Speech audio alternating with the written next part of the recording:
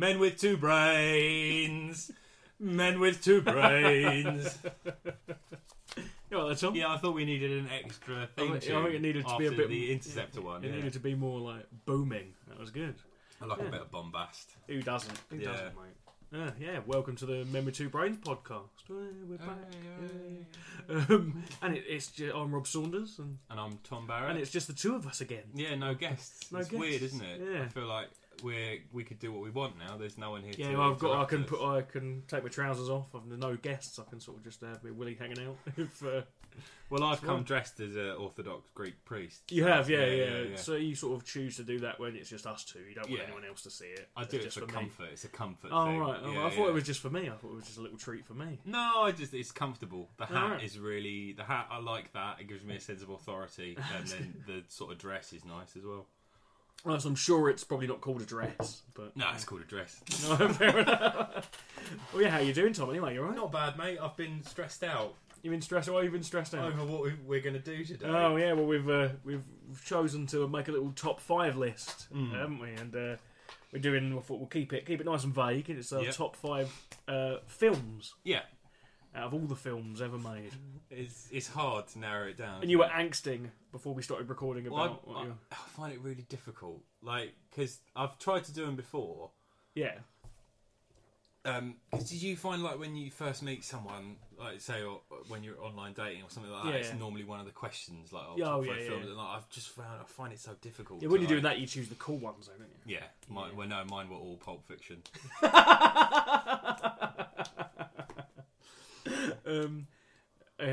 Yeah, it is one of those questions, isn't it? It's like bands and films. Yeah. I'm glad we didn't do bands, because... It would be very different. Yeah. We don't really listen to the same sort of music a lot. No. I think there's some things we both like music-wise. Bit of crossover. Yeah, you like the Beatles. I like the Beatles. Yeah. That's it, just That'll the Beatles. Yeah. The Flaming Lips. I like the Flaming Lips. Yeah, I think they're probably we're not doing bands. But no, we're not. Maybe one other time we'll do bands. Yeah. But yeah, shall we get straight in? And okay. How have you picked yours?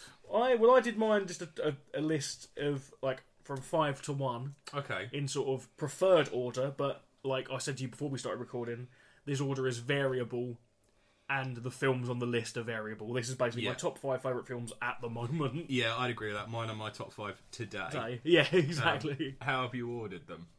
What do you mean ordered them? Like criteria? How have you picked? How have you decided which one's 1 and which one's 5? Oh yeah, I haven't really thought about any criteria. Just like what one's better, really. Fair enough. I don't know, like just the ones I watch more often, really. But that's necessarily the case. I think the one that's number 1, I probably don't watch as much as any of the others. But it's maybe had the biggest impact on you. Yeah. But arguably a better film. How about yourself? I've sort of gone for, roughly speaking, like how long they've been in my top 10 list. How much they've meant to me at different times, like because my top 2 have always been my top 2 favourite films, and then like the other ones sort of have come in later on. I reckon. I wonder how, like, because we've not seen each other's lists, so I wonder. Well, I can see yours. You can see mine, yeah. I mean, you could probably guess most of mine anyway, to be honest. But I'm quite interested to see what yours are. I know I can make it. They're all Pulp Fiction. They're all Pulp Fiction apart from number 5, which is Reservoir Dogs. No, I hate that film. No, it's shit. You are joking, right? Yeah, no, it's crap. It's just a rip-off of, what is it, Burning City? Is that the one? We're already going to start an argument. Unrealistic. A policeman would die much sooner than that. Had he been shot. Take my word. Don't ask me how I know, but I know.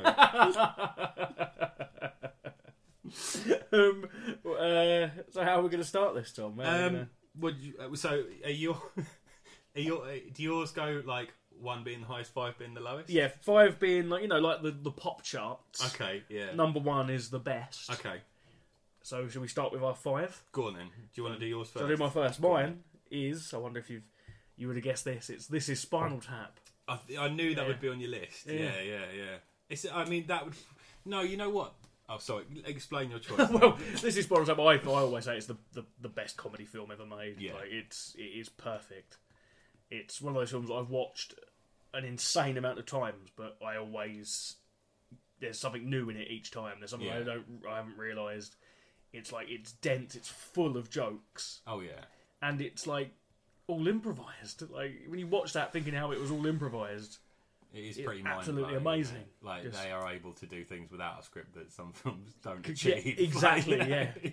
Like you can spend years writing something and it will never be as funny as this is Spinal Tap. Definitely. Yeah. Favourite scene? The Lick My Love Pump scene's the best, I think. That one makes me laugh more than anything. Describe that, because I've got to be honest, I've not seen it that many times. I've seen it with you. I remember we went to a screening of it, didn't we? We did, yeah. There's a bit where he's talking to Marty DeBerge, played by Rob Reiner. I Yeah. don't know what character it is now. That's bad, isn't it? It's and he's playing this beautiful bit of piano, and he's saying, "This is a new song I'm writing," and playing this lovely bit of piano, and he goes on about it. And he says, "So what's that bit called?" "No, that's a Lick My Love Pump." The more I think about the name Lick My Love Pump, it's fantastic. Yeah. I like the bit where they see like the other more famous rock star. What a wanker. Oh, what a yeah. Like, where they see him and they're talking to him, and when he walks off, they all say, "Oh, what a wanker, what a wanker." Yeah, we played that festival with him, and they were all still booing him when we came on. It's full of amazing stuff. Oh, it's absolutely amazing. Yeah. What was the process with that? How involved was Rob Reiner? Rob Reiner's the director of it, so he directed it. Rob Reiner directed it. And I think basically like Harry Shearer, Mike McKean, and Christopher Guest sort of wrote it, and they basically come up with like a storyline basically. Okay. And come up with what's going to happen in each scene, and then they just record and just improvise.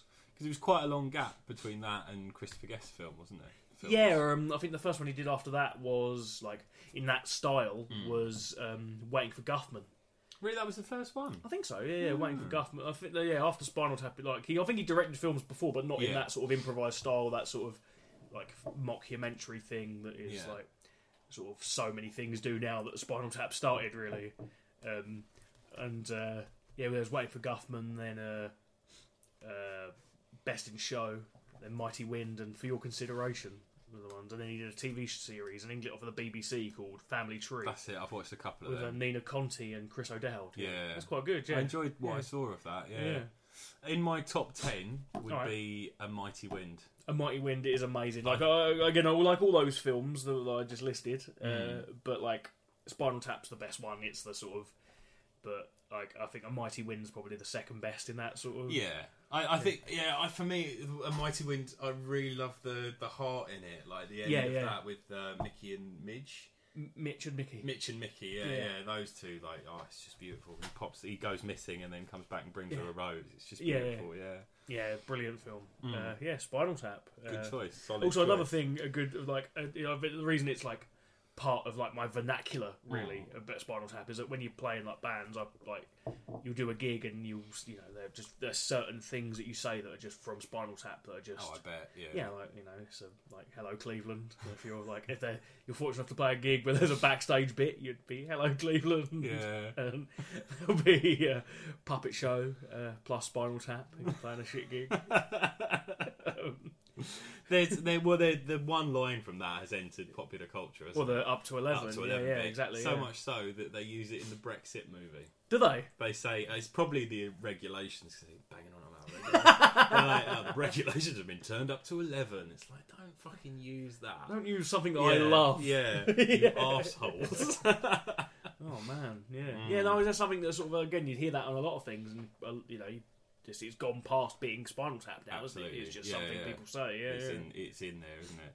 I think my favourite scene is the last one that's like over the credits with the shoes. Oh yeah, do you wear black? Yeah, do you wear black?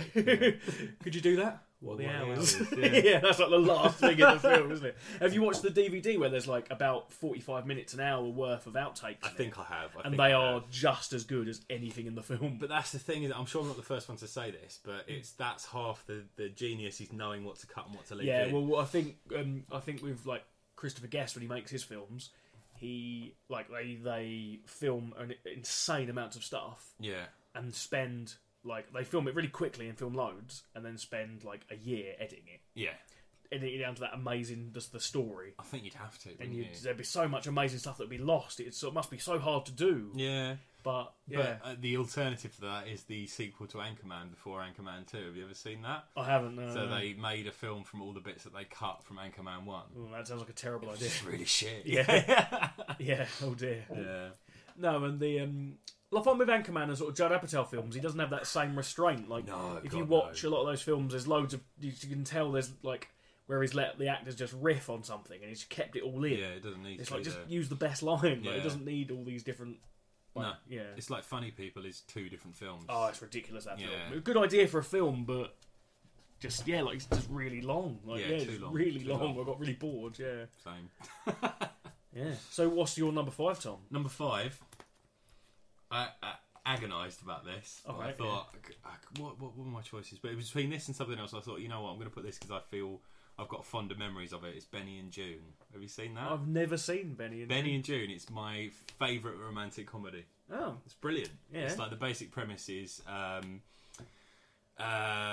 Johnny Depp plays a guy who is sort of a little bit quiet, a little bit awkward, but he's obsessed with Buster Keaton. So he's doing like doing a Buster Keaton impression for the film, and someone wins him in a poker game. Like a group of friends get together. They win him. They play poker, but instead of betting money, they say, "Oh well, if I win this hand, you have to wash my car or something like that." Yeah. So someone says, "Oh, if I win this round, you have to take care of my cousin for a week." So this guy moves in, and there's the guy who wins him has like a sister who is saying a bit of a social outcast, a bit awkward, and then this beautiful romance sort of blossoms between the two of them. It's a really, really lovely film. Sounds quite good. I'm going to write that down. I'm going to watch the films on your list that I've not seen. What's it called again? Benny and June. June is spelled Jon. Oh. And it's the film. Yeah. That where 500 Miles by the Proclaimers comes from. Oh, is it? That's on the official soundtrack for that film. Yeah. Oh. Yeah. The Proclaimers do the soundtrack. Wow. Is it a Scottish film? No. Yeah, that's amazing. Why that? Like, I find it really heartwarming. It's like a lovely story. Yeah, really, really nice. So is it like? Is there any particular good scenes in it that like? There's lots of there's a good bit where the two are sort of falling in love with each other, and Johnny Depp's in the park just doing lots of like Buster Keaton pratfalls, things like that. That's quite good. Lots of bits like that. Julianne Moore's in it as well. I like Julianne Moore. Yeah. Awesome, that sounds good. That's on my list to watch now, my to-watch list. Do it. I think I've seen most of yours. Oh yeah, stop looking. Stop cheating. Alright, so are we ready to crack on with 4? 4, what you got? Mine's The Exorcist. Shocker. Yeah, mine will be like very horror heavy. Be warned. There's only 2 films on the list that aren't horror films, and you've heard, and Spinal Tap is one of them. Yeah. The Exorcist. Yeah. Okay. I mean, I'm assuming you've seen The Exorcist, Tom. I think maybe once or twice. So I'm not an expert in The Exorcist. It's not an easy watch, is it? No. But, it's one of those films where I'd like to watch it more, but you have to be in the right mood for it. Oh yeah, it's not like a nice put that on, have a little chill, watch the film, put it on in the background. Yeah. I mean, The Exorcist, just again, it's a fairly perfect horror movie. Really, it's really is scary. It's not like jump scare scary. No, really, it's genuinely like quite you've got like the pacing of it's amazing. The only thing I find that slows down a bit is that beginning bit where it's in Afghanistan. But like, well, that's not long, is it? No, but it's I mean, it sets it up. Like Max von Sydow or Sydow. Him at the beginning. It took me ages. I didn't even realise when I watched The Exorcist, like for years and years, that in the film is like wearing old man makeup. Really? Yeah, Max von Sydow's like that special effects to look old. He's like the age in that he is now. Oh, okay. Yeah, he's like a young man in The Exorcist, but he's olded up. This explains why I think that Max von Sydow hasn't aged at all. Yeah. He looks sort of the same as he does in Star Wars and he does in The Exorcist. Okay, I'm going to have to watch this again. What's your favourite cut? Oh, not the version you've never seen. That's not good. The theatrical version is the best one of The Exorcist. The version you've never seen isn't that good, really. It's a bit... Again, that takes... So there's the theatrical version has got that amazing pacing to it. As soon as it gets into, like, Georgetown, it's just, like... It just moves at the right pace. It builds and builds and builds into just something horrible and hot. It's horrible. It's really, really unsettling. But that's the idea, and I think it's a weird thing because it was like it's it was like banned for a long time, wasn't it, and seen as this evil film. Yeah. But like when you really watch The Exorcist, it's all about it's quite a Christian film. It's quite like there is no black or white in it. There is basically it's like that girl is definitely possessed. Yeah. It's not, she's possessed by evil spirits. Yeah. And the God wins in the end. Yeah. It's a very like Christian-y film, really. Well, there's that thing, isn't there? When this is only very loosely connected to The Exorcist, but when Stanley Kubrick was making Stephen Kubrick. Stanley Kubrick was making The Shining. All right. It was the same time that Steven Spielberg was working on Poltergeist. All right. I think those are the two that connect, but it was definitely The Shining with Kubrick. And Kubrick got, he was like famously his research. Yeah. He got his team of researchers to collect every single ghost story on record, and like there's somewhere like a crate full of these. And he wrote a letter to Steven Spielberg saying, "Don't you think that essentially every ghost story is positive because it says that there's life after death?" Yeah. So essentially, as like upsetting and horrific as Exorcist is, it's essentially a positive story about good winning. Yeah, and I definitely agree. And it's sort of it's definitely not as like nihilistic and horrible as people think. No. Again, I'm an atheist, but I guess if I was religious and watching it, you'd see it as that. Definitely, I think. Anyway, I'd imagine. I think so.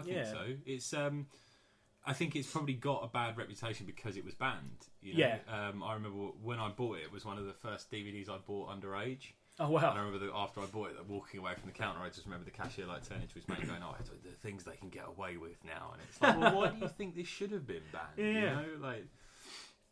Yeah, it's weird, the whole video nasties thing. I know it wasn't a video nasty, it wasn't part of that, but that whole thing of just banning films I find fascinating. Maybe we'll do another podcast talking about that. I'm well into that. But The Exorcist, man, like just such a good film. Yeah. Like, some amazing scenes in that. Like there's some of the special effects in it, like I said about Max von Sydow, just like being the special effects on his face where you don't even realise. Yeah. Even when you watch it on Blu-ray now, it's sort of like I'm gonna have to see it on Blu-ray.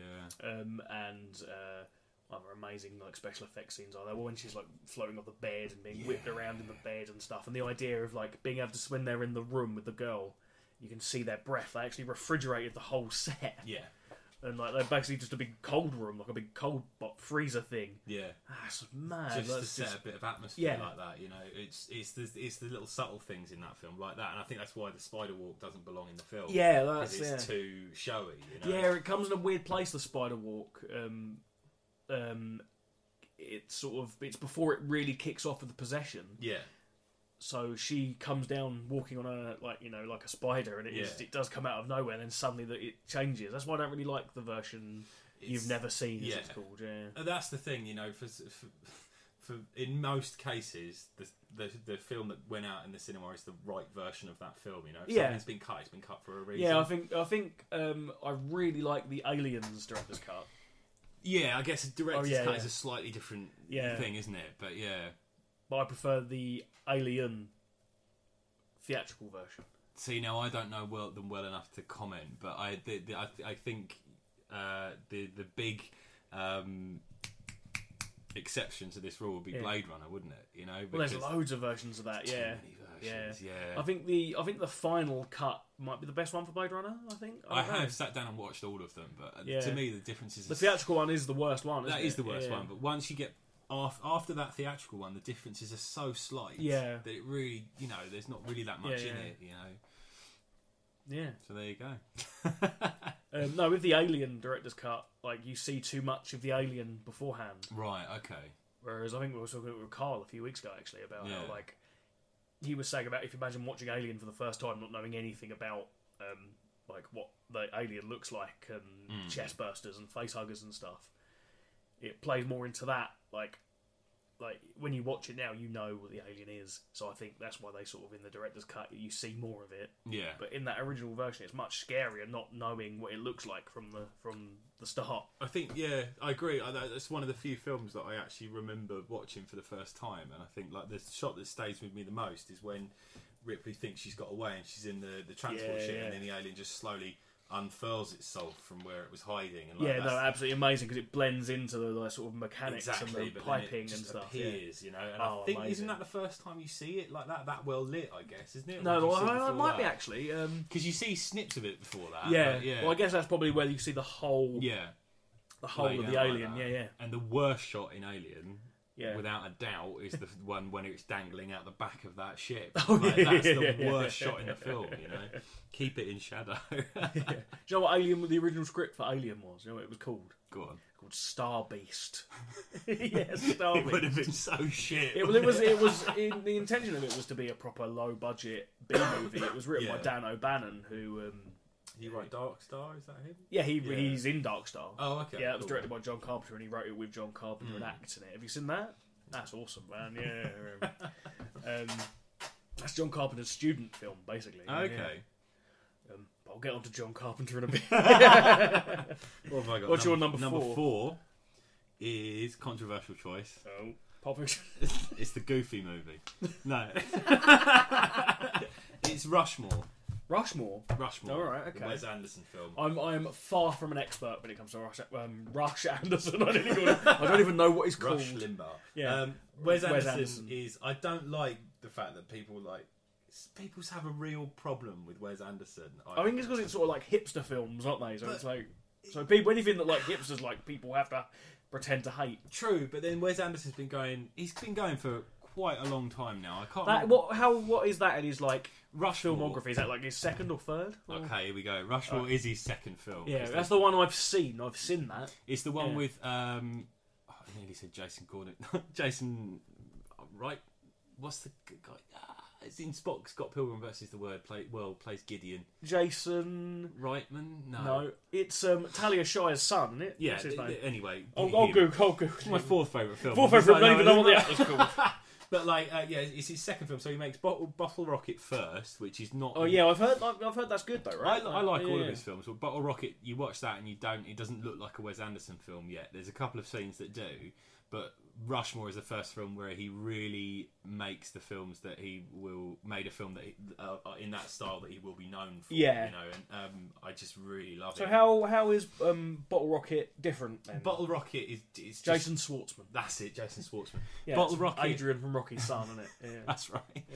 Yeah. Bottle Rocket's got the right elements, like it's this sort of caper gone awry, but Wes Anderson is really visually recognisable in terms of like colour and tone and the way he frames his shots. You know, he's very much on sort of framing them like a picture, an illustration from a book or something like that. And Bottle Rocket, he's just not got that yet. He's doing everything else that he normally does, but he doesn't have that design element to it. Is it a very low budget sort of thing? I'd imagine Bottle Rocket is quite low budget, but Rushmore he's got a bit more money for it, and it's got all those elements, and it like the soundtrack is fantastic. The story is brilliant because it's about this this kid who sort of gets a scholarship to a school that is like much better than he really should have gone to. You know, he should have been in like given his social standing, should have been in a shitty school, and it's just about him like having all the thoughts that a teenage boy has, that he is like incredible and original and fantastic, and it's just slowly watching that getting eroded. Like the main crux of the story is he falls in love with one of the teachers, and then he actually spends the film like trying to woo her. And she's played by Olivia Williams, who's just fantastic as well. But it really sums up being that age, but not in a nasty, cynical way, because it's really easy to look at kids like that and you fucking idiots. They are fucking idiots. It's I'd say like being 19 is the optimum age of a dickhead. Exactly, and the main character in Rushmore is a dickhead, but like we've all been through that, you know, and it's just a lovely celebration of that. That sounds good. Stupid moment of childhood. I mean, I've seen it. I've definitely seen it, but I watched that quite a long time ago. Yeah, I remember liking it when I saw it, but I've never. Like, any of his other films haven't really grabbed me. Like, everyone says, like, the Royal Tenenbaums and... have you seen The Life Aquatic? No, everyone says I should. I would watch that for you, because The Life Aquatic is probably... it's so hard, because I love them all, but that's probably the pinnacle, is The Life Aquatic. Yeah. Like, what he starts in Rushmore, he perfects in The Life Aquatic. Oh, right, I will watch them. Just, I don't know, they're just not the sort of film that, like, grab me, really. You know. And a lot of people... I mean, I like certain people getting killed and stuff in films. People get killed in them all the time. The heads get chopped off and stuff. No, but someone dies in a helicopter crash in one of them. Oh, right. I won't tell you which one. But But people really fucking hate Wes Anderson for some reason. But I think it's because it's very cool and hipstery in it, and people just sort of but it's not shallow. There's depth to it. Yeah, you know? Rushmore. Yeah, I'll have to watch it again. Definitely. Yeah. Have you ever seen Election? No, I've heard that's with Matthew Broderick, isn't it? Yeah, that's awesome. That film. Yeah, I think they were probably in the same era, those two films. I think so. Yeah, for some reason I put them together in my head. I think I do too. Yeah, that's on Netflix. That I'll actually definitely give that a watch. Yeah.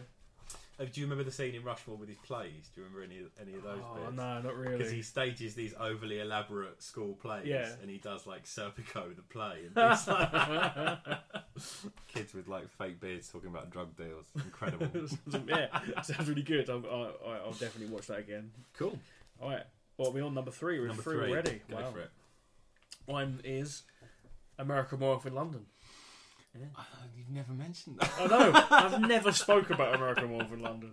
I never talk about it. As I've mentioned before, I've never seen it. So you didn't do your homework from the last podcast, Tom? I didn't. That's it. See me after class. I did do it, but then the dog ate it. You watched it, and then the dog ate your memories That's of watching it. Yeah. It's got one of those Men in Black things. Converts him into pedigree chum. So what's so good about American Werewolf in London, Rob? Well, I don't get so standoffish, mate. Is it not? I've heard American Werewolf in Paris is better. Ow! Knocked my hat off. Oh, it's going to take me ages to get this creases. To be honest, I've never seen American Werewolf in Paris, so It's definitely better than American. Just like, I think... Because it's John Carpenter, isn't it? Directed. No. Who? John Landis. John Landis. Because I was getting confused because I know John Carpenter. The sequels are normally better. Like Escape from LA is so much better than.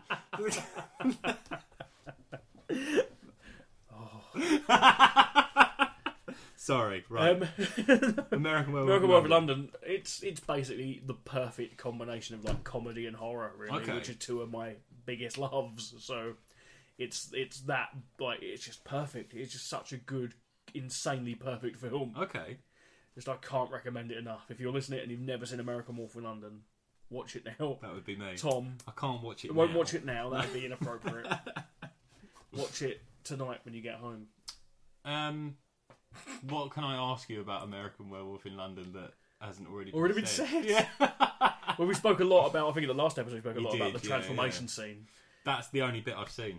Is it? Oh, it's good, man. Like, it doesn't, like, the comedy isn't in it. It's like Shaun of the Dead, where Shaun of the Dead is a really good horror movie and a really good comedy film. Yeah. It's like that, where it's really funny, but it's not like a parody of horror movies. It's not making fun of horror movies.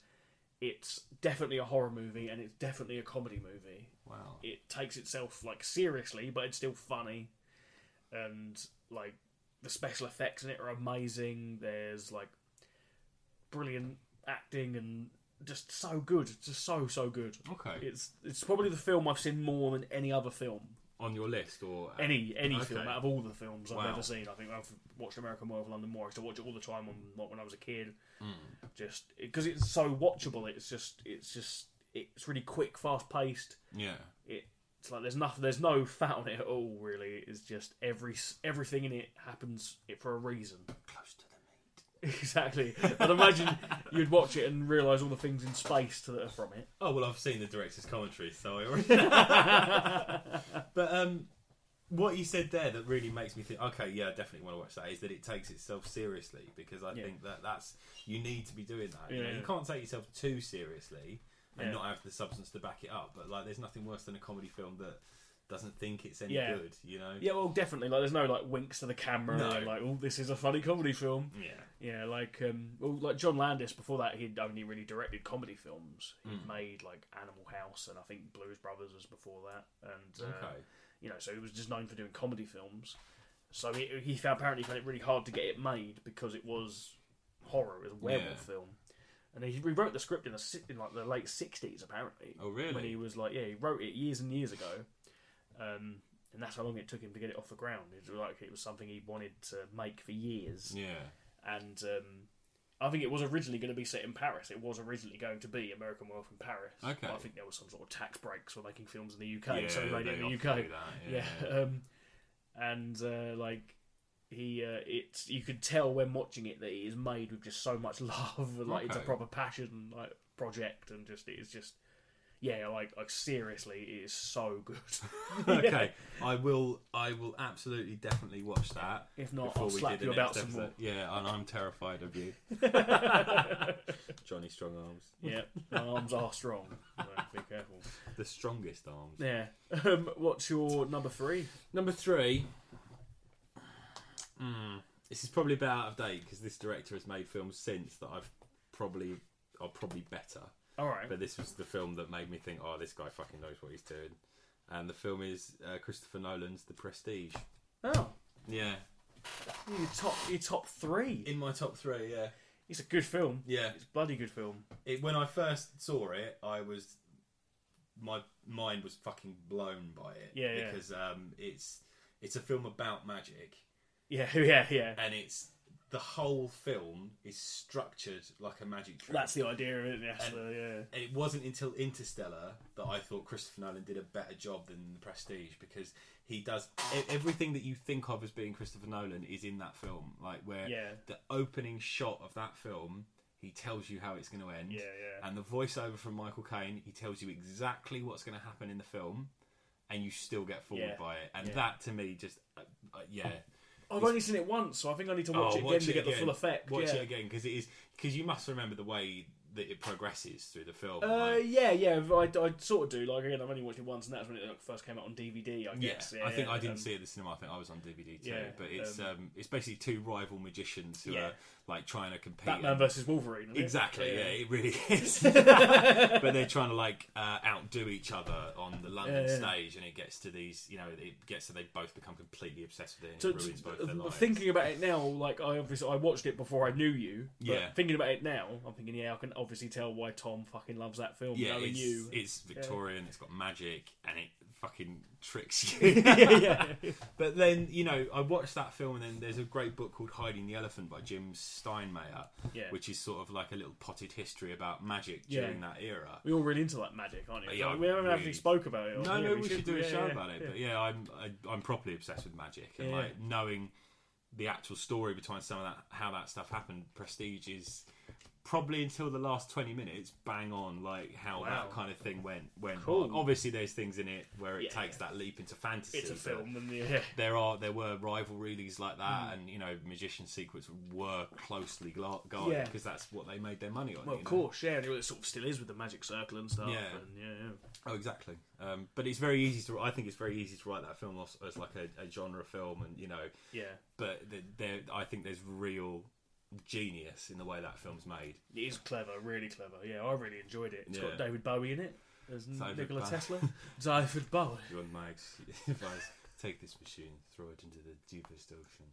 But what's fun, if you watch that scene with David Bowie talking to that would be Hugh Jackman he's talking to in that scene. Hugh Jackman. There's a bit where they're having like breakfast on a veranda.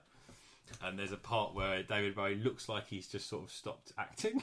And what we used to say with my flatmates when we watched it is that, he's just seen a squirrel. Just to the left of the camera, he just stops, looks off, and then, I'm in a film. What's my life? But fantastic film. Although I think probably Interstellar is a better film. Interstellar, I really like Inception. See, now I've got issues with Inception because I didn't watch it when it first came out. It took me a couple of weeks to watch it. I watched it when it came out on DVD. I never saw it in the cinema. But I heard so many people talking about how I didn't get it. It was so clever. I got so lost. And that film is fucking linear. But I think because it's so well made. I don't think it's as hard to follow as because I heard the same. Loads of people saying, "I don't understand what's going on. It's really hard to follow." Like if you don't understand what's going on, you're not watching the film. Yeah, exactly. Put your fucking phone down, and watch it, and you'll follow it. It's so well made that you can follow what's going on really easily. It's really good. I thought it was great. Brilliant. Again, I like it a lot. Sort of what I quite like what Christopher Nolan does really, because you think in the hand of any other director, like that would be a cheesy spy sort of film. Yeah. Same with Interstellar, would be a cheesy sci-fi movie, and like all his Batman stuff and Prestige, like you said, could easily be dismissed as some sort of just cheesy genre movie. But he adds like a proper weight to them. And those Batman films are like brilliant. Yeah. And like the idea of someone making a Batman film like that it's just like, wow. Like, I mean, that's not happened before. Batman No, was no. the first one to do that, and it. Yeah, and they keep trying to do it now, but I think they missed the mark. I know every podcast we record, we talk about Zack Snyder and how shit he is, but like he's trying to do that with Superman and all this DC stuff, and it just doesn't work. Do you know it doesn't work because he's not good enough. He's Yeah. just not good enough to do that. Exactly, You know, yeah. like Chris Nolan is someone that really thinks about what he's doing, and Zack Snyder's just. Have not you seen got that. Chris Nolan's early films? Have you seen Memento and stuff? Have you seen the one before that? His first one, the one Following. Following. Following Yeah. is I have seen that. really I watched good. that at college. Yeah, Really good film. Yeah. I think, but that's what I want from Chris Nolan is this thing where he sort of fools you, like he shows you what's going to happen, you forget it, and then you get reminded at the end. And he has that in Following, in Memento, in Prestige, in Interstellar, and it's not there in Inception. Which is what I missed, because I heard all these things, people saying, "Oh, it's incredible." Oh, so you were sort of expecting it to be more like a twist. I was not in a kind of Shyamalan way, but like I expected it to have layers, and I don't think Inception has layers. I think with Inception, what you see is what you get. Yeah, and the things that people do talk about in that way, like the spinning, the totem doesn't fall at the end. It's like I'm not interested in that because it doesn't happen within the boundaries of that film. You know, this is all sort of, I'd say. Oh no, I sort of disagree with that, because I think it's got a very Blade Runner type ending. Okay, yeah. Where it's left ambiguous. So the idea, I suppose, no, Blade Runner hasn't. It's been confirmed that he's a replicant. But depends which version. Well, yeah. But like, you see the spinning top going and it wobbles a little bit and it cuts. I love the idea I love films that do that, where you sort of it doesn't give you a definite ending. You have to think, oh, it could be this, it could be that. See, I agree. I like okay, that. I'm maybe I'm giving it a harder time than it deserves, because it is a very good film. Stop ragging on it, man. But correct me if I'm wrong, right? You're wrong. Fuck you. At the end of Inception, before he spins the totem, he goes and meets his kids, doesn't he? Something like that, yeah. Do his kids turn around in that shot? I don't remember, because I think they do, and because I think the shot gets repeated throughout the film, and he can only see the back of their heads. Yeah, and I've got a feeling that the last scene of that film, the kids actually turn around and face him, and to me, that was the ultimate proof that he wasn't dreaming, because he was finally sort of making that connection with them. So by the time I got to the totem, even for me when I first saw it was not a big deal. It was that shot before that kind of gave me the ending. But, wow. Very good film, and really important film as well, because it was a film that was had a huge budget, wasn't attached to a property like Batman already.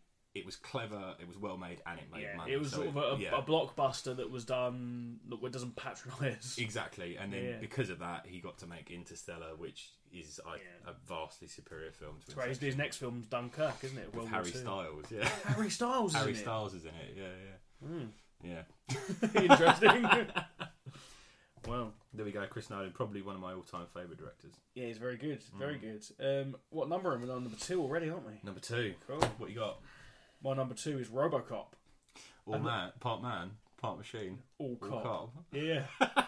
Again, a film I'm sure I spoke about RoboCop loads on this podcast. I must have. Why do you love it so much? Why do you love it so much? Because I don't think you've actually spoken about that. About why I love it. It's one of those films where, again, because like you were saying a minute ago about Chris Nolan films could be easily being cheesy cheesy like genre movies, where RoboCop, there's no argument it is a cheesy genre movie. Yeah. But there are so many layers to it and so much depth to it.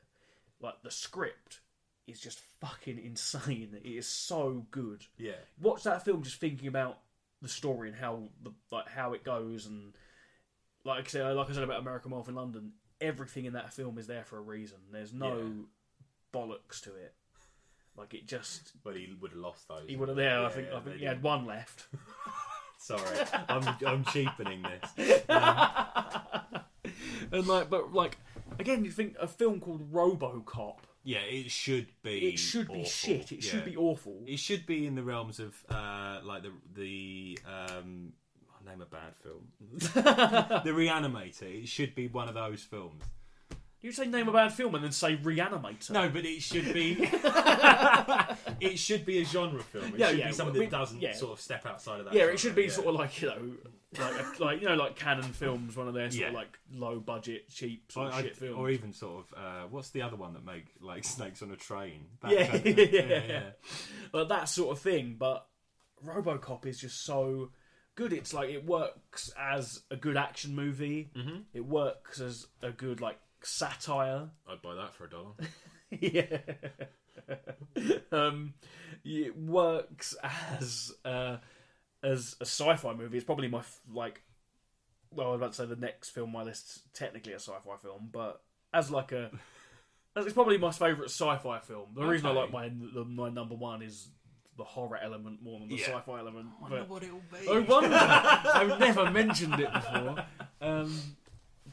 Whereas like RoboCop, it's like a film about the 80s. Yeah.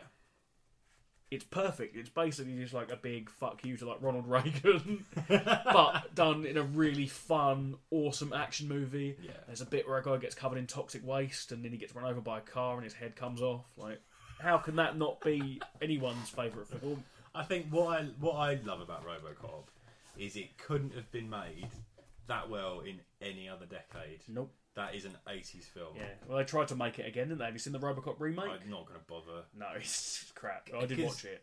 It's it's a film like that that's allowed to be an 18. Yeah. When would that happen now? That won't happen now. I think when I watched Iron Man 2, I thought that should have been made in the same year as RoboCop because it would have been such a better film. If people are allowed to actually spill blood and get hurt in films. I think the thing is, it's weird with when it comes to like violence like that in films, like lots of gore and stuff. Yeah. I think RoboCop, the gore in it is so over the top. Yeah, it becomes like less like horrible. Yeah, if that makes sense. Yeah. Like there's this, there's the scene you have 10 seconds to comply, like that bit where like Ed 29 just like mows that guy to bits. Like you watch that, and it's so stupid. Like not stupid, but stupid. Yeah. Like his body just gets turned into like mincemeat, and it's just there's blood spraying everywhere, and it's just ridiculous. It gets to that point where it's so unrealistic and like comic book like. Yeah. That it doesn't become horrible. It is like watching a live action comic book. Exactly. And then the best thing the guy says, "Can we get a paramedic?" After seeing him get just turned to like meat dust. Meat dust. Yeah. I'm assuming you've seen RoboCop. I have fair few times. Not in a while, but I was probably I'm probably more familiar than that with a lot of the other films on your list. Oh yeah. I fucking love RoboCop. I should watch it again. I've not seen it. It's one of those films I just watch all the time. Like I could just put it on and I'll just watch RoboCop. Like, do you feel like it's been tainted by the sequels at all? Well, I quite like RoboCop 2. Which one's RoboCop 2? RoboCop 2 is like where it's Kane. Yeah, Kane, and there's like they're like a drug called Nuke that they're dealing around. Yeah. I mean, it's no way near as good as RoboCop, but it's as like a sort of an action movie. It is good. It's written by Frank Miller. Oh wow! Yeah. Okay. But so is this third one, which is unwatchably bad. I don't think I've ever watched the third one. The third one is so bad because at that point I think they tried to make it like they'd made loads of TV series and they made like a cartoon of it. They sort of watered it down. Toys. So at that point they didn't really know how to sort of pitch it. It wasn't really for adults anymore. No, it wasn't. That's strange, isn't it? Because I remember it being a kid and having like RoboCop action figures. Well, I think my parents just let me watch it because it was called RoboCop. Like, I think. I remember while watching it. Well, my dad used to let us watch all sorts anyway, but my mum was a bit more like we were saying they never used to let us watch horror films. Yeah, they used to watch films like RoboCop or Escape from New York and like The Warriors and stuff, like action movies. But like with RoboCop, I think they just thought it's called RoboCop. It's obviously going to be fine. Yeah, exactly. And then, but I remember I wasn't allowed to watch the bit where the guy gets covered in toxic waste. My dad would always make me cover my eyes. Yeah. But just hearing it was so much worse than seeing it. Just hearing him like melting. And then, because your imagination has a much better special effects budget. Yeah. Than my imagination's even better than Rob Bottin at doing special effects. Like, did he do special effects in RoboCop as well? I think he did. Yeah, I think he did. Okay. I might be wrong there. I don't know. It's probably right. It's at that era, isn't it? Yeah. Well, like if we spoke about the 2000 AD on one of these podcasts, didn't we? And there's they talk on that documentary Future Shock about how basically RoboCop is the best Judge Dredd film. Yeah. Really. Like, until recently, I'd say. well, yeah. I mean, RoboCop is better than that film. Than Oh Dredd. god, yeah. But Dredd is a better Judge Dredd film than RoboCop. Yeah. But it is sort of like how it is. Like it's basically 2000 AD, isn't it? Very well, yeah, very much The so, satire of it. yeah. Also, I think the fact that it's made by I think it's German, isn't he? Paul Verhoeven. He's not a European. He might be Austrian. Maybe. Yeah, I don't think he is German, but he's from somewhere. Oh, like that. Holland, maybe. Dutch. Yeah, that's it. Yeah. He sorry, carry on. No, I was saying the fact it's made by someone who isn't American. Yeah. I think that you get that's why you get that satire of it. I think I don't know. Obviously, I'm sure Americans can do brilliant satire about America, obviously, but I think sure they can. the idea of RoboCop is that in many ways it is sort of like how we see America. Yeah. I think a satire in America, I think, and again, broad generalisation, but I think it's usually better when someone from outside of America comes in and they let them do it, like John Oliver on The Daily Show, amazing, like, or Paul Verhoeven. Yeah. Well, I'd say Paul Verhoeven and John Oliver are very similar. Yeah. They are. Is it Paul Verhoeven who made the most expensive student film ever? I don't know, maybe. Is that him? I'm going to look it up because I can't remember who. Name some other big budget directors. No, who directed Stargate? Oh, Ronald Emmerich. I'm thinking of him. Yeah, he did. Yes, I've read about that. Yeah, yeah, because obviously he's doing the new Independence Day film, isn't he? Like, that's coming out soon. Yeah, needed a sequel. Yeah, that's a film that I definitely. When I saw Independence Day, I was like, I wonder what happens next. It's so open-ended. Yeah. And apparently, I just read that he's rebooting Stargate again. He's rebooting it from the ground up because he did the original Stargate. I do like Stargate. Yeah, I remember liking it. I mean, it's got Kurt Russell in it. I love Kurt Russell. I wonder what other films you like with Kurt Russell. I wonder. But like, I quite enjoy Stargate. I've never seen the TV series and stuff. Never really watched it. No, I never bothered with that. But apparently they're quite good. Apparently they're a bit cheesy. But apparently the film's a bit cheesy, isn't it? Oh yeah, but the idea of it being that all the sort of gods that people worship are like the ancient Egyptian gods and the ancient Greek gods are actually aliens from different. That's a very cool idea. I quite like that idea. Yeah. It's a cool idea in fiction, but some people have taken it a little bit too far. Yeah, well, that's it. RoboCop. I mean, cool. Yeah. Tom, what's your number two? Number two, Ghostbusters. Yeah. Had to be, really. It's it's one of the films I've always been obsessed with. Oh, Ghostbusters is amazing. I probably watch it once a year, I think, on average. Yeah, and it's even though I've seen it that many times, still makes me laugh. Yeah, and every viewing, I will see something I've never seen before in that film. Yeah, same like I was saying with Spinal Tap. Yeah. It's just almost perfect, I'd say. Oh, definitely. It's got that right mix of, those actors working together who are just so good together. Brilliant script, really, really funny, and it's just a cool idea, Oh, just absolutely awesome. Bill Murray. Yeah. I fucking love Bill Murray. All of them, though. They're all brilliant. Like, as a kid, I was absolutely obsessed with Harold Ramis. Like, Egon, I wanted to be Egon. Yeah. Like, for some reason. It was always I wanted to be Peter Venkman. Like when we used to play Ghostbusters as kids at the playground.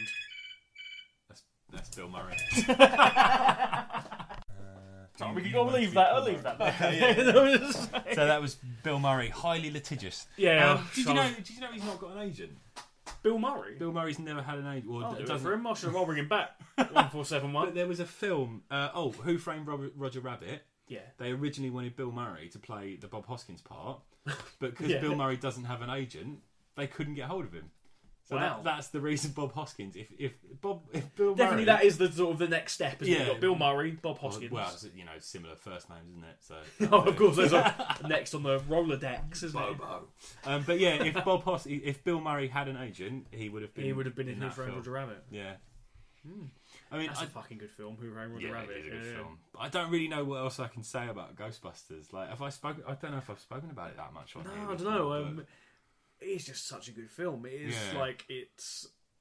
it was such a massive part of my childhood. Oh God, I'm sure that's the same for a lot of people our age. God, before Bill Murray rang, I was saying when we'd play Ghostbusters at school, we would we'd all argue about who could be Peter Venkman. And for me, I've always wanted to be Egon. If only we were friends when we were like 8 years old. You'd have hated me. But I mean, like, you could get really cynical and say there was all the merchandise tied in with it. But it was all really good, and the film's really good. So it's not like they were just trying to sell kids proton packs. Like, you'd watch that film and you'd want a proton pack, and then you could go and get one. You know? Yeah. I mean, it is fairly cynical a little bit, but it's a really good film. It's not like Transformers, you know. Exactly. Yeah. Which Transformers was originally designed to sell as toys anyway, wasn't it? Yeah. But Ghostbusters. What do you think of Ghostbusters 2? I like it. I like Ghostbusters. I've got a lot of time for that film. Yeah. It's obviously not as good as the first one, but it's still a good film. I always thought in Ghostbusters 2, the pink ooze stuff. Yeah. I always thought it looked really delicious. Do you reckon? I always thought it looked really, like blancmange, like strawberry blancmange. I always thought it looked really nice. I thought it looked a bit sort of sexy, you know. In later years, anyway. Well, there we go. That's Sigourney Weaver is obviously very sexy in Ghostbusters. Yeah. She is. Dana Barrett. I share her second name because I married her without her knowing. Oh, did you? But I don't really know if I can say much more about it other than it's just an amazing. It's sort of thing. I'd like to think if someone's listening to this podcast, they've seen Ghostbusters and know exactly how good it is. Sort their lives out and basically, I don't want anyone that's not seen Ghostbusters listening to this podcast. I've just remembered my girlfriend Caroline has never seen it, but also she doesn't listen to this, so it's fine. Yeah, but she's never seen Ghostbusters. She's never seen it, but I keep saying we're going to have to watch it because it's just so funny. It's really, really funny. Yeah. No, it is funny. What's your favourite line in Ghostbusters? Does this poll still work? Like, I could do that endlessly. I like. It's true. This man doesn't have a dick. Yes, it's true. It's true. This man has no dick. Yeah, that's the one. Yeah, I was doing the other day. I was saying someone had a Twinkie, and I was saying if this Twinkie was to represent the usual amount of hatred towards the EU, this Twinkie would currently be 36 feet in long and weigh approximately 64 pounds. That's a big Twinkie. That's one big Twinkie. Yeah, I've actually watched Ghostbusters in a long time. Actually, I might watch that this evening. I bought them on Blu-ray last year, but I've not watched them on Blu-ray yet. No, I've not seen them on Blu-ray. I bet they're good. Yeah. And shall I address the elephant in the room? You right, Nelly? Can you not call her? Cut that out. What just about before you address the elephant, the big Paul Feig shaped elephant? The music in the first Ghostbusters is brilliant as well. Really, really good. Yeah. Okay. What do you think of the remake, reboot, sequel, whatever it's going to be? I honestly couldn't give a shit about it. I really couldn't. Like, if they want to make a new one, that's fine. I understand that, but it's not going to be Ghostbusters. No. It's not going to be the film that I want. No, because the third Ghostbusters film was already made. The third film that I wanted was already made, and it came in the form of a PS3 game. Yeah, that was brilliant, and it was a brilliant succession to those films. Like, I'm not angry about the new one, but I'm not excited about it either. I'll go and watch it. Like, I'll watch it. I think I'll probably watch it, but like that, I've heard them saying that first teaser was not accurate for the film, which there's sort of a trend for that recently. Because you remember The Martian? Yeah, like, the first teaser for that was really somber. I don't know if you remember it. Yeah, I think that's probably why I didn't really get that excited about The Martian. No, because I just thought it was going to be like very like po-faced and stuff. Well, if you just watched that teaser, everybody went away thinking, this is going to be really like serious. Yeah. And the book is not like that, and the final film was not like that. My girlfriend convinced me to watch it because she went to see it at the cinema and said it was really funny. Like, it was really making me laugh. And it's a fantastic film. Funny. Like, when I watched it, I was like, oh yeah, this is good. Yeah. This is funny. Yeah, it's brilliant. The book is fantastic. Yeah, I'll have to read that. Yeah. That's a really fascinating story as well, because didn't he like self-published it as a blog for free? Yeah, everybody turned him down, so he self-published for free. And so just like these podcasts, maybe one day they'll make the Member Two Brains film. That's right. That's right, Ridley Scott. That's right. Yeah. Wiggly Scott. You can do it for us, Wiggly Scott. Call him that. We're going to work with him. That's his name, isn't it? Wiggly Scott. Wiggly Scott. Yeah. He's like he's got like a little invisible string. Yeah. And you go around for your fingers. Yeah. Who would play us in the Member Two Brains? Danny Glover and just play both of us. Yeah, play both of us. Different glasses on. But he'd have a beard and then sideburns. True. Yeah. And someone else, I reckon. Who played Liam as Luke? Who played Sonia in EastEnders? I reckon like she'd make a good Liam. And Carl, I reckon, be played by Danny John Jules. Yeah, so there we are, Wiggly Scott. Get in touch. But just a final note on that Paul Feig one. I will watch the new trailer. I will watch the film. But the thing I didn't like is the first shot in that teaser was a gross out gag. Yeah, you said this to me. And that is just that is. Oh, that's the gross out alarm. That is just like light years away from the original film. Yeah. Like I know Venkman gets slimed in it, and there's that element, but at no point is anyone like, oh, someone's throwing up on me. Oh, you know, it's not that kind of film. I guess I don't know. That didn't really bother me that much. I just felt I saw that. To me. No, not to me. I saw that and I went, "You've not got the tone right. You've not got the tone right. The tone of the original Ghostbusters is, as Carl has said, is that." It's people taking down the paranormal with the like workaday schlub ethic of a pest exterminator. Yeah, well, that is basically that Ghostbusters boiled down. Isn't exactly. That's what it is. Yeah, and that's my favourite scene in it is when they go to the hotel and they catch Slower like the first ghost, and then they've got it afterwards, and like they're doing the bill and like Ray's just like we saw. No, it's Egon's just giving him the figures by like rubbing against his cheek. We kicked its ass. Ghostbusters. All right, I think we're on to our number one. Before I do number one, I'm going to do two notable exceptions. That I missed on my that's list, a good idea. I thought of as we were talking. I should do that as well then. Raising Arizona. Never seen it. Raising Arizona is absolutely fucking amazing. I've heard good things. Like I like the what they call the Coen Brothers. I like them a lot. Yeah. I think Fargo's amazing. Big Lebowski's not as good as what everyone says it is, but it is good.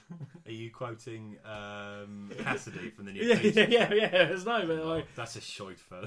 I wouldn't say it was a shite film. No, I would say it's just not as good. It's good. It's achieved this like transcendent status, isn't it? It's not that good. Whereas Raising Arizona, for like Coen Brothers comedy films, Raising Arizona is miles ahead of it. Like it's such a good film. And Nick Cage. Proving that he can be brilliant. Yeah. He's got a fucking Oscar. Yeah. And my other notable exception is Evil Dead 2. Very good film.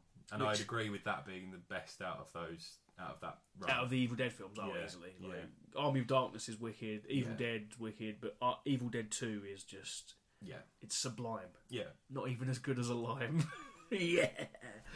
But also he did the right thing there, I think, by basically remaking the first one with more money. I think that was the correct choice. Yeah, I mean, it's and upping the ridiculousness of it. Yeah. Evil Dead 2 is like a fucking Looney Tunes cartoon with extreme gore in it. It really is absolutely amazing. Just that film. Is that the first one to feature the arm chainsaw? That's not in the first one. That's not in the first one. No, because his arm gets possessed. That's it. Yeah, he chops it off. Who's laughing now? What a ridiculous thing, but it's so cool. It's because Sam Raimi's like a massive Three Stooges nut. Yeah, and like Army of Darkness and Evil Dead 2 and Evil Dead 1 is just full of like slapstick. Yeah, like there's the whole scene where Bruce Campbell was Ash. He's like wrestling with his own arm. Yeah. And he's like smashing plates over his head and he's like doing flips and stuff. Like, that's just like that's the Three Stooges. There was a brilliant joke in that when I think he's cutting his arm off and there's a book on the floor that is a farewell to arms.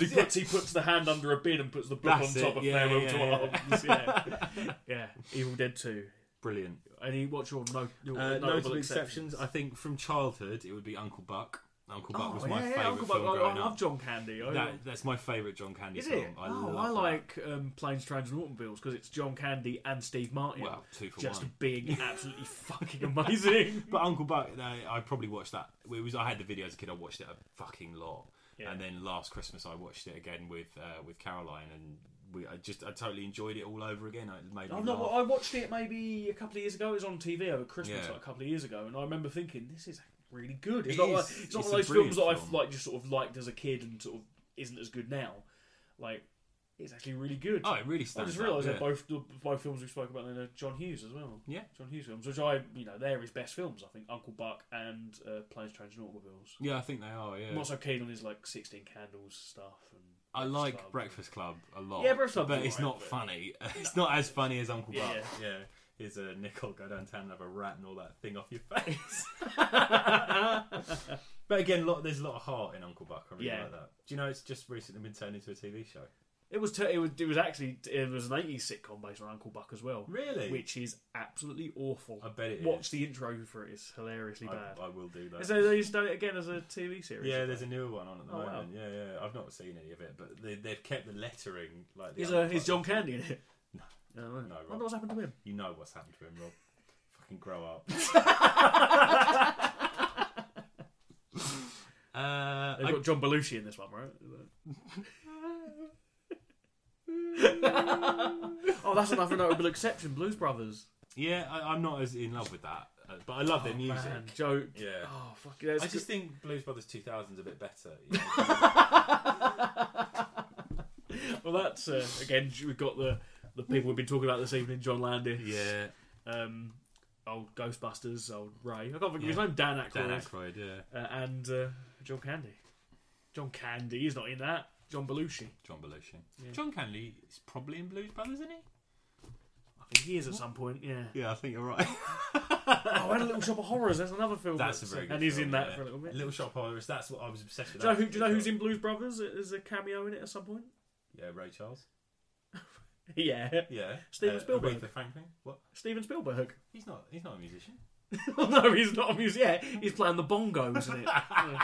No, Steven Spielberg's in it at the end. Is he really? Cool. All right, have you got another notable exception? Or I've got a few. Like Shaun of the Dead would have been in my top 10. Yeah, of course. Stuff Yeah, like definitely that, be in you my know. top 10. Blade Runner, Alien. Yeah. They would have been in my top 10. But yeah. Alien or Aliens? Which do you prefer? Without a doubt, 100%, hands down. Don't even have to think about it. Alien Resurrection. I'm fucking off. I can't be doing with this. You're going to put words in my mouth. No, it'd be Alien. Alien. I like Aliens, and I see your point. But Yeah, for yeah. me, Alien is probably like 2 or 3 stories better than Aliens.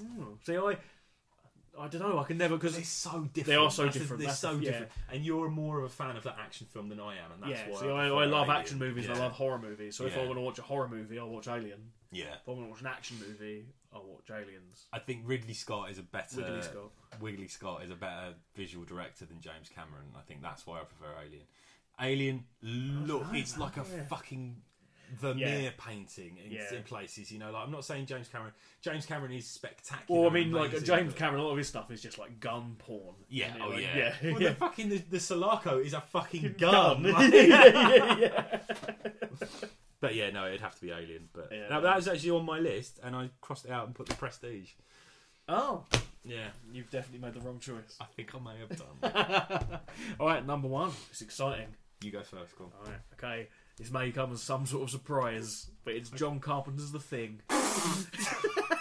Warn me before you told me sorry. just as I'm drinking this glass of water. I'm sorry. I know it's shocking. No one saw that one coming, but It's a fucking amazing film. Though. it's so good. Yeah. It's the trilogy of greatness. Yeah. You've got John Carpenter, Kurt Russell, Yeah. Rob Bottin. Yep. I can't argue with that. Like it would be in my top 10 as well. It's an amazing film. Yeah, and again, like it's John Carpenter's my favourite director. Okay. Like his first, I don't know, like all of his like early films are amazing. From like Dark Star that we were speaking about earlier on, which is his student film, so it's not like as accomplished. But then he went from that to doing Assault on Precinct 13. Never seen that. I need to film watch that. is so good. Yeah. It's again tight. This perfect little film. You know what it's about? It's an assault on the 13th precinct. Well, they say that it's not actually set in Precinct 13, which Isn't is it? Yeah. It's like a cop station, isn't it? Yeah, so it's a police During station. a riot or something like yeah, that. well, they've got these like high I don't know risk prisoners coming through when they stop there. Okay. And then suddenly these like gangsters sort of raid it. It's a bit almost like Night of the Living Dead or something. Where, Okay. like, they're just stuck in this like a police station while all these gangsters, just like waves of sort of faceless gangsters are coming in and stuff. Yeah. And it's just a siege. Yeah, and it's brilliant. Then Halloween, which is like a game-changing film. Like that film changed everything. Okay. Like in horror movies, Halloween, and then just all the stuff after that. And then, but the Thing is like this little moment of perfection that he's come with all these amazing films, but that just stands out from all of them. Yeah. There's something about it, the atmosphere of it, the music. It's Ennio Morricone does the music, and he was nominated for a Razzie for the music. The music in The Thing was nominated for a Razzie. That seems like a huge mistake. I mean, that is insane, isn't it? Yeah, it's great. It's a great soundtrack. Yeah. Yeah, absolutely amazing. A lot of the music in that is used in Hateful Eight. Oh, really? Yeah, very similar. I've not seen Hateful Eight. It's really good. Yeah. Yeah. Very, very inspired by The Thing. Again, Ennio Morricone does the music for that and won an Oscar for Hateful Eight. Yeah. But the thing is it's that classic bottle story, isn't it? Yeah. Like The Thing, I think actually has a lot in common with Agatha Christie and things like that. You know, like and then there were none, like that kind of story. You know, where they're restricted, they can't get out, and it's trying to figure out who is. You know, it's like it feels like it should. It feels cold. And, like claustrophobic and like paranoid. Oh god, yeah. Like, I've seen it so many times. And I always sort of get confused about, is that the thing? I always every time I watch it, because it's made like that. Yeah, it's made to like have you second disorientating, and and it's really scary. It's got amazing special effects. Rob. I think we spoke about Rob Bottin on the last one, didn't we? We did, yeah. Sending himself slightly mad, making it. But the special effects are just absolutely mind blowing. When they could be so laughable, do you know what I mean? There's things like when the whole idea of the film could be again, like we were saying about sort of cheesy B movie genre movies that I like. They're the sort of films I like. The Thing is definitely one of them. Yeah, but like what Chris Nolan does, it's got a weight to it, and it's like it takes so itself good. Seriously. And, it takes itself seriously. Yeah. It's very well made. It also does the very clever Han Solo thing of making reference to how fucking ridiculous it is. Yeah. I read an article about that. The title of the article was "You've got to be fucking kidding me." Because the scene Chestburster song, when the head sprouts spider's legs, there's a character who pretty much turns to the camera and says that, and it's like, "You've got to be fucking kidding." Yeah. By doing that, it's letting you know that the film knows it's being ridiculous, and it makes you buy into it. You know, definitely. Yeah, and I've never really thought of that before, but yeah. So again, I'm getting like just like emotional thinking about how good the thing is. I'm welling up. Yeah, it is. It's a magnificent film. That definitely like the peak of like 80s horror sci-fi. Just unbeatable. And the perfect time for it to happen because of the special effects, and they happened like that. But it's strange enough at the time it was a massive flop. It's crazy, isn't it? It was. I think it came out the same week as E.T. That's going to happen. So that's the thing. So you had like the E.T. coming out, who was like a friendly, nice alien, and then you had the Thing. And people obviously didn't want the horrible, like world devouring alien. Yeah, I want that. yeah. And Kurt Russell, just awesome. You can't, man. That's probably his best film, I'd say. Yeah, I love. I mean, all the stuff he did with John Carpenter's good. Overboard with Meg Ryan, that one. That's Goldie Hawn. Oh, is that showing? Sorry, Bob. It's the dog from Blue Peter in it when they get excited. Oh no, because they're like they're not married, but they've been together for years, haven't they? Goldie Hawn and Kurt Russell. Yeah. He's probably a prick in real life, isn't he? Kurt Russell. He's a bit of a gun nut, and he is a bit of a very quite. Why do people love guns? I blame James Cameron. That's who I am. But yeah, he is Snake Plissken, is R.J. McCready. He's Jack Burton. It's all about the reflexes. Yeah. The stuff he did with John Carpenter's amazing. I really like Tango and Cash. I haven't seen that in a long time. Him and Stallone, It's a shame he sort of dropped off the radar, because I think he is actually quite a good film Kurt star. Russell? Yeah. He's coming back. He's done quite a few films. Yeah, he's obviously back. in Hateful Eight. He did... there's a film called Bone Tomahawk, which is apparently really good. It's like a Western horror movie that he's in. Oh, he's good in Westerns. Yeah. Have you seen Tombstone? Oh, yeah, not for a long time. I love that film, yeah. Yeah, I think he's sort of. I wouldn't say he dropped off the radar. Just hasn't done as much. Yeah, I'd like to see him he's come in back, the new Guardians of the Galaxy film. Yes, and we all know who he's playing. Although it's Snake Plissken. That's right. Yeah. He's actually popped an eye out for this one. Yeah, fully converted. The only thing I've seen that that he's done with John Carpenter is the film about Elvis. That's where they first started working together. I've seen that. Funnily it's a TV movie. Yeah, I saw it years ago. Yeah, which is weird that John Carpenter made a film about Elvis. Well, you've got to get your start somewhere. Yeah, in the commentary, I think it might have been the commentary to The Thing. He says that he says, I think they just asked me because they saw that I did the music for Halloween, and they said when he likes music, we'll get him to do a film about Elvis. Fair enough, isn't it? Yeah. That's another thing about John Carpenter. I love his music. Like he's just I've released not heard it, but you spoke to me about his he albums. obviously did a lot of the soundtracks for his early films. He did the soundtrack for Halloween and Assault on Precinct 13, Escape from New York. But he's just released a couple of albums. He's touring stuff with his son, and strangely enough, Ray Davis from the Kinks' son. That's funny, isn't it? Yeah, apparently he's his godfather or something. Really? Yeah. Oh, cool. It's weird, isn't it? Yeah. The thing. It's one of those. If you've not watched it, fucking watch it. Yeah, it is. Yeah. It's very, very, very good. Yeah. It's my favourite film ever. So sometimes RoboCop. Basically, when I watch RoboCop, I'm like, oh, this is my favourite. Yeah. When I watch The Thing, I'm like, oh no, this is my favourite. But I think, all in all, I think The Thing is probably better than RoboCop. I would say it is, but then as you said, I'm not as much of a fan of those genres. Yeah, as genre you are, movies. You know? Yeah. Cool. So, Tom, what's your number one? Rob. I mean, I think I probably know what it is as well. Do you though?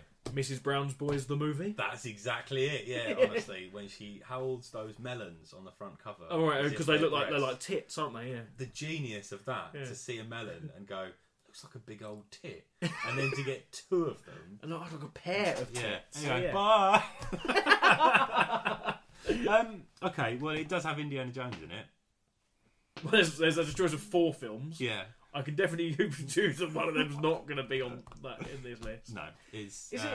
Go on.